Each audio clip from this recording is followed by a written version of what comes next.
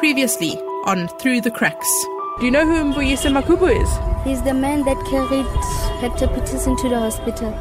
The gentleman carrying Hector Peterson, he became one of the most wanted boy here in Soweto. It's a machine in it on top of the tree. He addressed the student and he said, "This is a peaceful march. Don't destroy anything." I mean, we never measured the magnitude of the attack on us. So the hell was loose. Police were just shooting at random. It was the saddest packing I've ever done. I knew that it could be forever, or maybe like it happened eventually, some people came back. This is Through the Cracks, the untold story of Mbuyisa Makubu. I'm Mandy Wiener. This is episode 2. In the first episode, we revisited the Soweto uprising of June 1976 and that poignant, powerful image of a lanky young man in dungarees carrying a wounded Hector Peterson. Mbuyisa Makubu played such a central role in that photograph. Yet today, very few people even know his name. I've spent the last year looking for him. After the iconic image made its way around the world, Mbuyisa, just 18 years old at the time, suddenly found himself the most wanted man in Soweto. He was hunted. Finally, he decided he had had enough, and he escaped into exile in Botswana. He would never be seen by his family again. So let's pick up where we left off. He was harassed terribly after June 6th, after the image was published. That's Faisal Mamdu. In 1998, he made a documentary called What Happened to Mbuyisa. It achieved critical acclaim. He was invited to screen it at international documentary film festivals. Today, Faisal is a middle-aged film producer. He lives in Randburg, and his son plays the drums. But in the 80s, he was political. He was detained during the first state of emergency, and he turned 18 in John Vorster Square. He spent pretty much the last 20 years trying to find the man in the image. And the image was very powerful because the events of June 16th were represented by an image like that. Really bolstered the sanctions campaign for the isolation of apartheid South Africa. And the security police were very interested in Mbuyisa. And as Mbuyisa's mother says in the documentary as well, they even accused him of having posed for the image. So it's quite special in that sense as an image, and it had a lot of import. For me, it's like an image like the child fleeing in Saigon, fleeing the napalm bombs. It has that kind of power. Chased by the police, Mbuyisa left Soweto in August 1976 for Botswana. He did write the occasional letter to his mother and would send messages home to his family. We heard from him from people that he saw in Botswana that he went to Botswana for one or the other reason. Like Abigail Kupeka, which is my mom's back opposite. Yeah, he used to go and perform in Botswana. Some of my schoolmates would go and see their cousins, and then if they saw him, they said, "We saw your brother," he said 1, 2, 3. Mbuyisa's older sister, Ntiki, remembers that time. She thinks those first letters were meant to reassure the family. That he hopes that we are fine, he's okay. He never gave us the idea that maybe things are not okay. I think for our own sake, I wanted to know what was happening here, and then that he's okay. During those early months, Mbuyisa met a girl, Kenilwe. She fell pregnant, and together they had a son, Tato, who today is the splitting image of Mbuyisa. Kenilwe now lives in Texas. Tato stays in Botswana.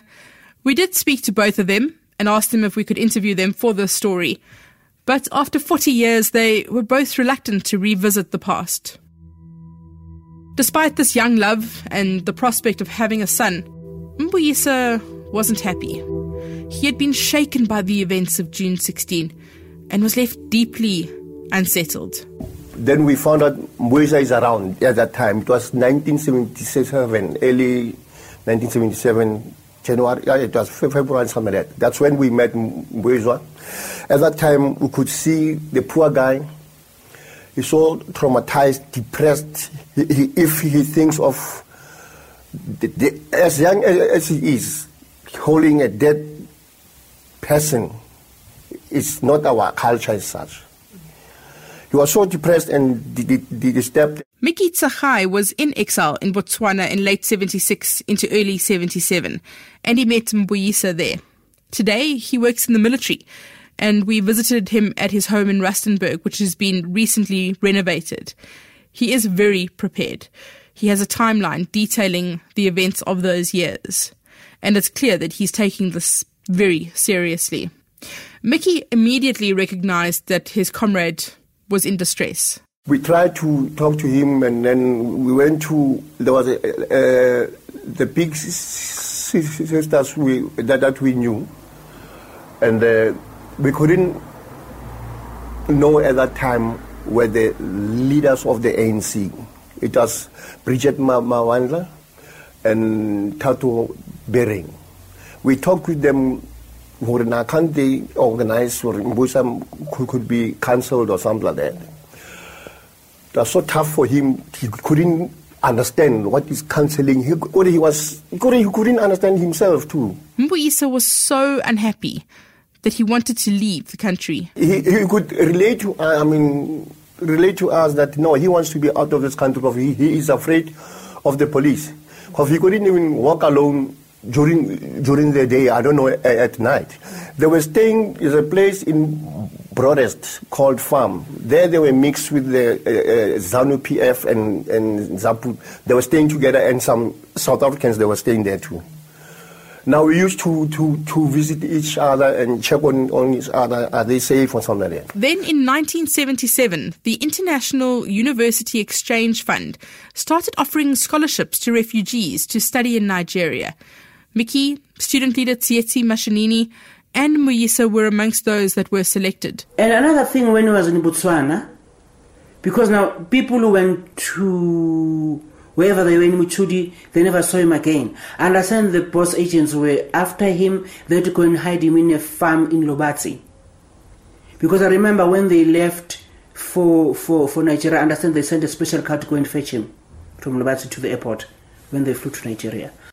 The International University Exchange Fund had organized scholarships, I imagine, together with the exile, members of the exile community, the ANC probably in this case, for all these June 16th refugees to further their studies. So he was part of a program and taken to Nigeria with a whole lot of other June 16th students to continue school. There came a scholarship which was organized by Tsietsi from the Nigerian government. We don't know how it came, Muri. We got on the plane, Mbuyisa in one plane. Bye-bye, Botswana, we were going to Nigeria to go and study. When we arrived in Nigeria, we met a lady called Evelyn. I forgot her name. Evelyn, she was a tutor of us, and then she booked us in several hotels, shabby hotels. It was terrible when we arrived there. The IUEF was effectively set up to give grants to exiled students. It was headquartered in Geneva, and its board was made up of various Nordic NGOs. But there were rumors that it was funded by the CIA, and the IUF was also infiltrated by infamous apartheid turncoat Craig Williamson, a captain in the South African police. Williamson was the deputy director of the fund, and his name came up repeatedly whenever we spoke to any of the students who benefited from the scholarships. In 1980, Williamson was exposed as a spy, the IUF was shut down, and all of its documentation destroyed. Those who travel to Nigeria don't speak particularly fondly about their time there. Mickey says it was pretty much awful, from the food to the accommodation and the atmosphere. But the following day, when there was sun, wow, I'm telling you, I'm sorry to say to the people of Nigeria, but the place was terrible. It could affect you psychologically too, where you come from and now where you are now. The group of students spent a month in various dodgy hotels and residences in Lagos before they were sent off to schools and colleges across Nigeria. Mbuyisa was sent to the Federal Government College in Warri. It's a city in Delta State, in southern Nigeria, 400 kilometers from Lagos. Dr. Evelyn Uhobo was the student counsellor in the IUEF office in Lagos, in charge of the students. And by all accounts, Mbuyisa was miserable. His health deteriorated. He barely ate. His sister, Nsiki, says he did relay his concerns in his letters home. He told us that he was not well because the environment was not okay, the water was not good. He suffered from malaria a lot of times. His studies suffered because he was in and out of the hospital. But he also had other positive things to say. He got a friend, a Nigerian guy, even sent a photo with that guy. The photo that the journalist took from my grandmother never brought back. That's why I don't have a picture of him now. And told us about his progress at school. You know, but most of the letters now really was just saying, guys, it's tough for me. Health-wise, I'm not okay. The food here is making me sick. He was very unhappy in Nigeria. I think there were cultural issues, there were issues around food, which he wasn't familiar with. He wanted to get back to Botswana if he could. And he seemed to have been increasingly emotionally and mentally affected just by the entire experience. 1978, his last letter. I don't remember all the details, but in it he was asking about the kids at next door. There were twins next door up at Pumlong, Twiggy and somebody else. He asked how the twins were, asked all the kids around there how they were, and he had done an extension. Told my mother that he's done with Nigeria, he's not taken seriously and is very ill. And he's thinking of leaving Nigeria. He's going to walk to Jamaica. Oh. He's going to walk from Nigeria to Jamaica. He wants to walk to Jamaica? Yeah, then my mother said, no, my child is also mentally ill. How does one walk from Nigeria to Jamaica? Because there's an ocean or something. Yeah. We could make out from that letter that somehow he's a bit disturbed now. So do you think that he was mentally affected by what had happened? Yes. No, he was jolly. He was jolly, and especially if he knew you from that you are from Soweto, and like me, and he knew me, and someone, if he believes like he could go to TAT and talk with him and so, and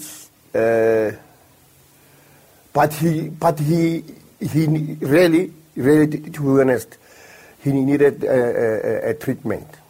In letters I found in Nigeria between Mbuyisa and the school where he was at, he wrote a lot to the school principal, pressing a case, to be allowed to leave.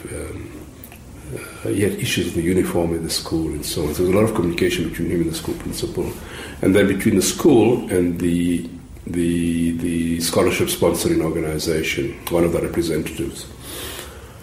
And that communication between the scholarship organization, the International University Exchange Fund, and the school principal, they talk quite openly about their concern that Mbuyisa is mentally affected, and they were getting concerned increasingly about his mental state.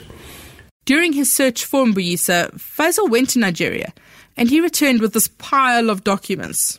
Correspondence between Mbuyisa, the college, Dr. Uhobo, the IUEF, and his family. The letters are startling, and they tell a story of a desperately unhappy and sick man who wanted to leave the college and Nigeria as soon as he could.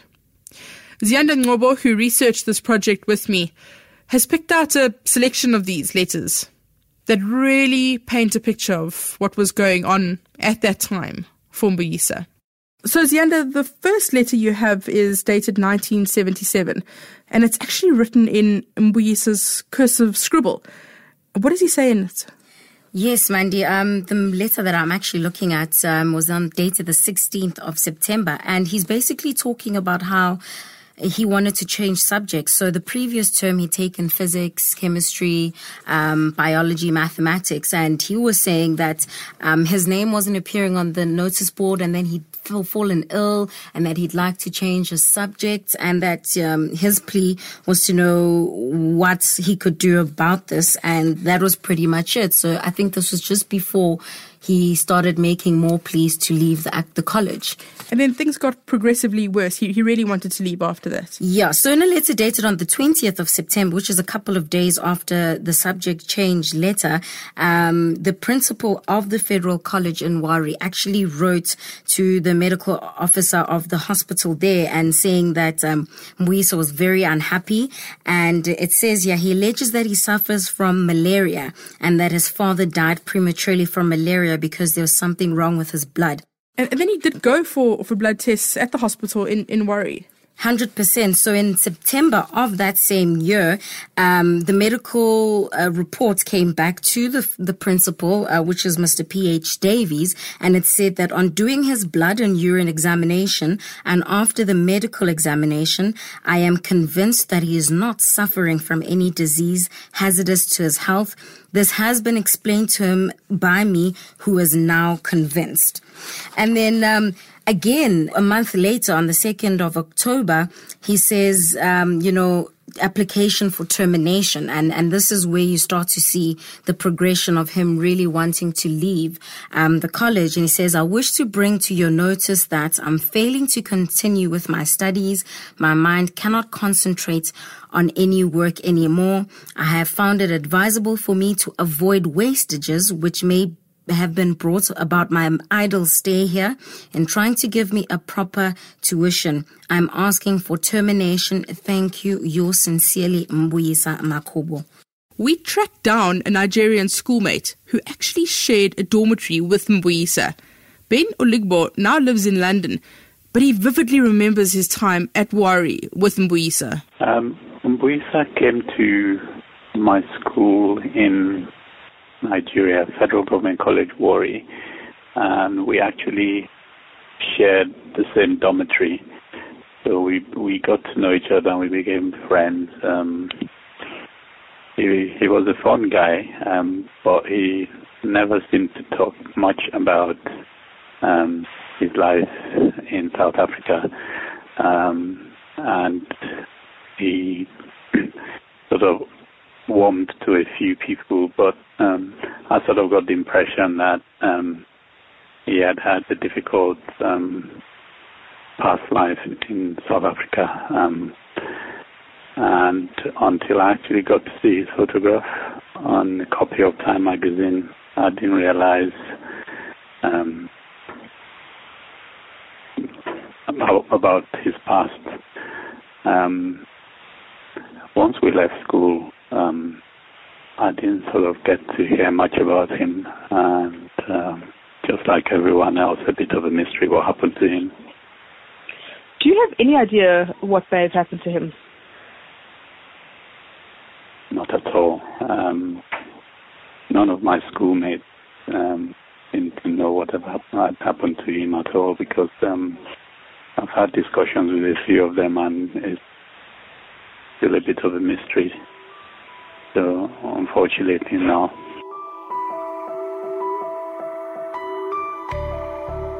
The last letter Mbuyisa sent home was dated June 1978. During the long summer school holidays in Nigeria around that time, all the South African students from the different colleges dotted around the country would gather in Lagos. So in June 1978, Mbuyisa left his college. He went to Lagos and he stayed there.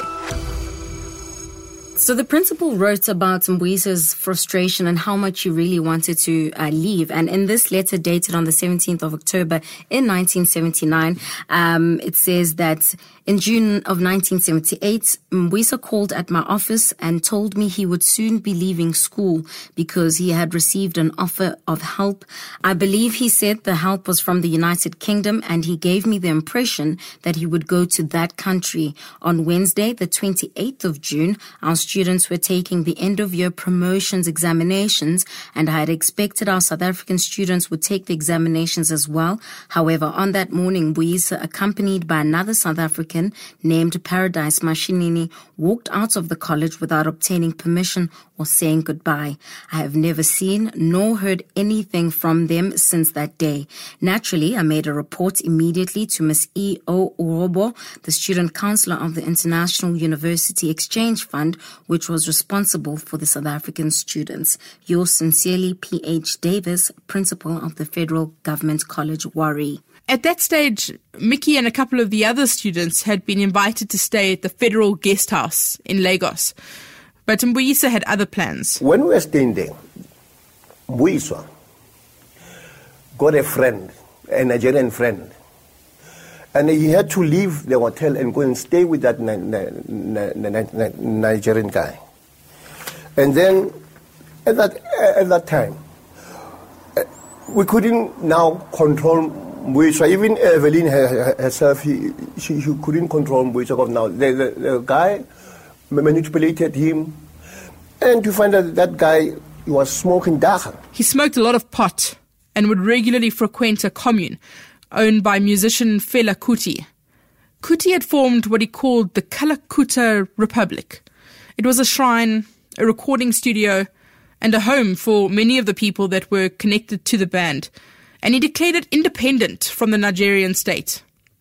He was very unpopular with the government at the time, and the place was regularly raided. The men would visit the docks and a nearby cemetery to buy marijuana. Mbuyisa's allegiance to Rastafarianism grew. Without schooling, without doing anything, idling the whole time. But they were trying to look for placement around Nigeria. Now, idleness cost anything, and we got some allowances to survive. But they were paying for food and everything. The food was terrible too, because now we couldn't. I mean, they have their traditional food of. Then Mbuyisa got out of control, and we all started to smoke dagga, but we were idling, and he became worse. Mbuyisa became more and more out of touch with reality until he hit rock bottom. One morning I was joking with Tsietsi Mashinini. Well, when we were joking, we saw we were at the port, because we were looking at the beach, the beach sand. We were not staying far from the beach, it was just across the road. And the port was not far too. We found him sleeping there. Mbuyisa, what's going on? He said, no, I want to leave. I don't want to live here. I'm not safe even here. He was telling us those stories. Mickey remembers what a state Mbuyisa was in at the time, and again, they tried to get him help. We took him, he was like a hobo at that time. We took him back to the guest house. Talked with him. Because he was a bit taller than me, and the body was, we gave him his clothes so as he could change, and he washed, and then he ate with us and overnight for two days. That was January 1979. Mbuyisa was just 20 years old. He was far from home in a foreign country, traumatized from carrying a dying schoolboy during the 1976 uprising. He had suffered several bouts of malaria and cholera. The food was terrible. He was desperate to leave. The third day when we went to go and jog, I don't know how did he go through the gate at the guest house. When we came back, he wasn't there. We went to Bankola's a hotel and checked with other guys. No, that guy, he was here. No, he just passed. He was here, and so everybody started. Then we reported the matter to Evelyn. Mbuyisa had been sleeping on the roof of the building when his friends left. When they returned, he was gone. Mickey and fellow South African student Jabulani and Lela were the last people on record to see him. They chased up rumours and followed traces of their friend, but they just never managed to find him. We went again to the port. Somebody said, the South African man, yeah, we know him, you guys, yeah, he stays at what? But we couldn't find him, or he's hiding, or something like that. Mickey and Jabulani filed a missing persons report with the police in Lagos. In a letter written by the Commissioner of Police on the 12th of January 1981, he states that investigators visited various prisons to check whether he was serving a jail sentence. They visited the Fela Kuti shrine. No one could give any useful information. They wrote to pathologists at hospitals to check if he appeared on their records. No luck. Mbuyisa's mother even wrote to the Red Cross in Geneva. The Central Tracing Agency tried to find him. They were unsuccessful. There was no trace of him. It was as if he had simply evaporated. Mbuyisa Nikita Makubu, the student in the dungarees carrying Hector Peterson, was never seen again. For years, speculation swirled and theories piled up about what may have happened to him. Yeah, he was always saying to us he wants to go to Jamaica. If you remember well, during those days, Bob Marley and Peter Tosh, Benny Spears, they were in fashion and they were singing the revolutionary songs. We loved the reggae at that time. We could see freedom coming home, but it was too early. But we could see it coming. Maybe if we can ask the Jamaican people, don't you have a lost son? Some people said he drowned. They found his body at shore, but nobody knows where he was buried by who. The other one is that he left at night. When people woke up, he wasn't there and he never came back. The third story is that there was somebody, a big person, or it was the president or what, in Nigeria, who had died. So they said there's a ritual that is done, that they take people and kill them and put them in a grave so that this king can be put on top of those people. So some people said that maybe there was a case. There's so much of speculation.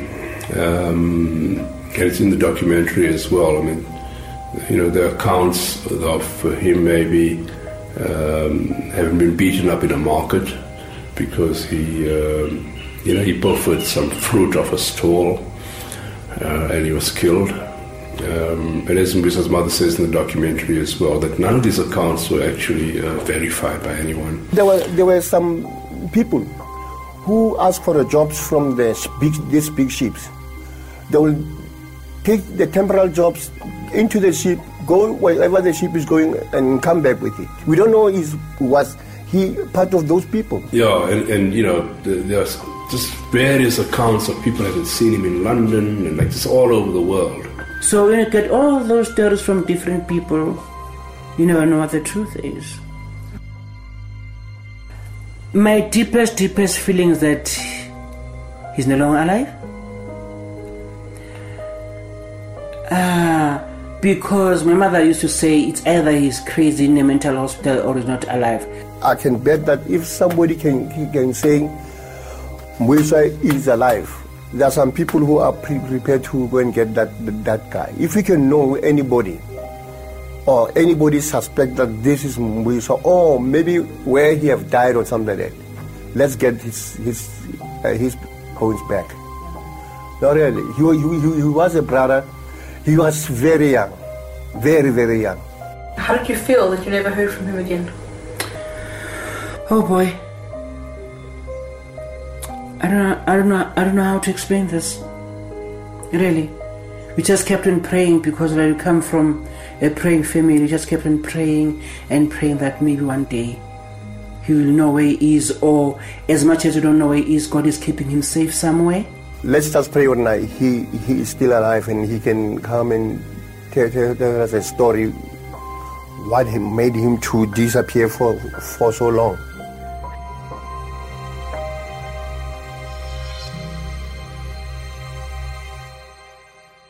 Almost 40 years, and the search is still on. Hello, missing persons. Madeleine Fullard and the Missing Persons Task Team has a file open on Mbuyisa. The task team is this tiny group of investigators, bone collectors and diggers who painstakingly try and find all of those people who are unaccounted for, mostly from the apartheid era. They have some sensational success stories and have been responsible for returning remains and bringing closure through spiritual repatriations. They've been trying to figure out what happened to Mbuyisa. The Missing Persons Task Team, we've mainly focused on trying to establish the facts of his disappearance, just simply in terms of place, date, and circumstances. And in doing that, we traced those who were with him in Nigeria, particularly those who were with him on the day of his disappearance, getting the details of his disappearance. We've also traced the Nigerian official who was in charge of the South African refugee students. And we've located documentation such as his school records and tried to search for his possible records with the United Nations High Commission for Refugees, the UNHCR. But in this case, Madeleine and her team haven't managed to make any headway. Well, so far we've established the time frame and the location of his disappearance, which was, a little unclear before. But his subsequent fate is not known at this stage. So what could have happened to Mbuyisa Makubu? He frequently spoke about wanting to follow his Rastafarian beliefs and go to Jamaica. Maybe he did wangle his way onto a cruise ship. Or perhaps he was so detached from reality that he did try to walk across the ocean and drown. Mbuyisa had no passport. His UN travel document was being held by the Nigerian government. The students only received pocket money every 3 months, so he didn't have the cash to leave Nigeria. Dr. Hobo says she personally gave financial assistance to CSC Mashinini to leave for Liberia, but she never had a similar request from Mbuyisa. He also never told any of his friends about any firm plans, and he never actually said goodbye. Blanket silence after June 1978 when he left the college in Warri. The mortuary and cemetery records were never really properly scrutinized, but anyone you speak to about the state of that admin in Nigeria says it's chaos, like looking for a needle in a haystack. Ambassador George Nene was the ANC's chief rep in Nigeria in 1979. He was tasked with looking into Mbuyisa's disappearance. We did speak to him, and he told us that he never managed to find anything. Other dead ends that were chased up by investigators, friends, family, all of them ended in heartache. For nearly 4 decades, Mbuyisa's family were left to wonder about his fate. His mother, Elizabeth, went to her grave without any answers.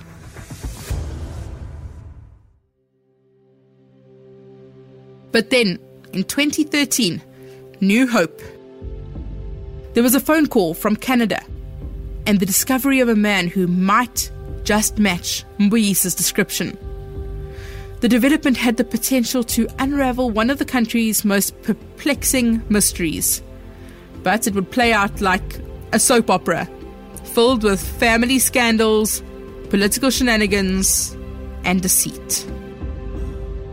In our next episode, we delve into this next step in a long and painful journey.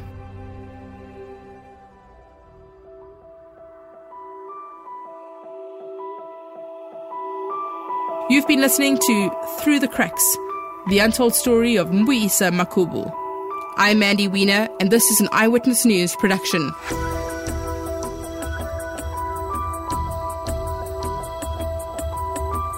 Research by Zianda Ngobo and Krista Abus. Sound production by Peter Turon. To see supporting documents, maps, timelines, archive footage, and video interviews, visit www.ewn.co.za.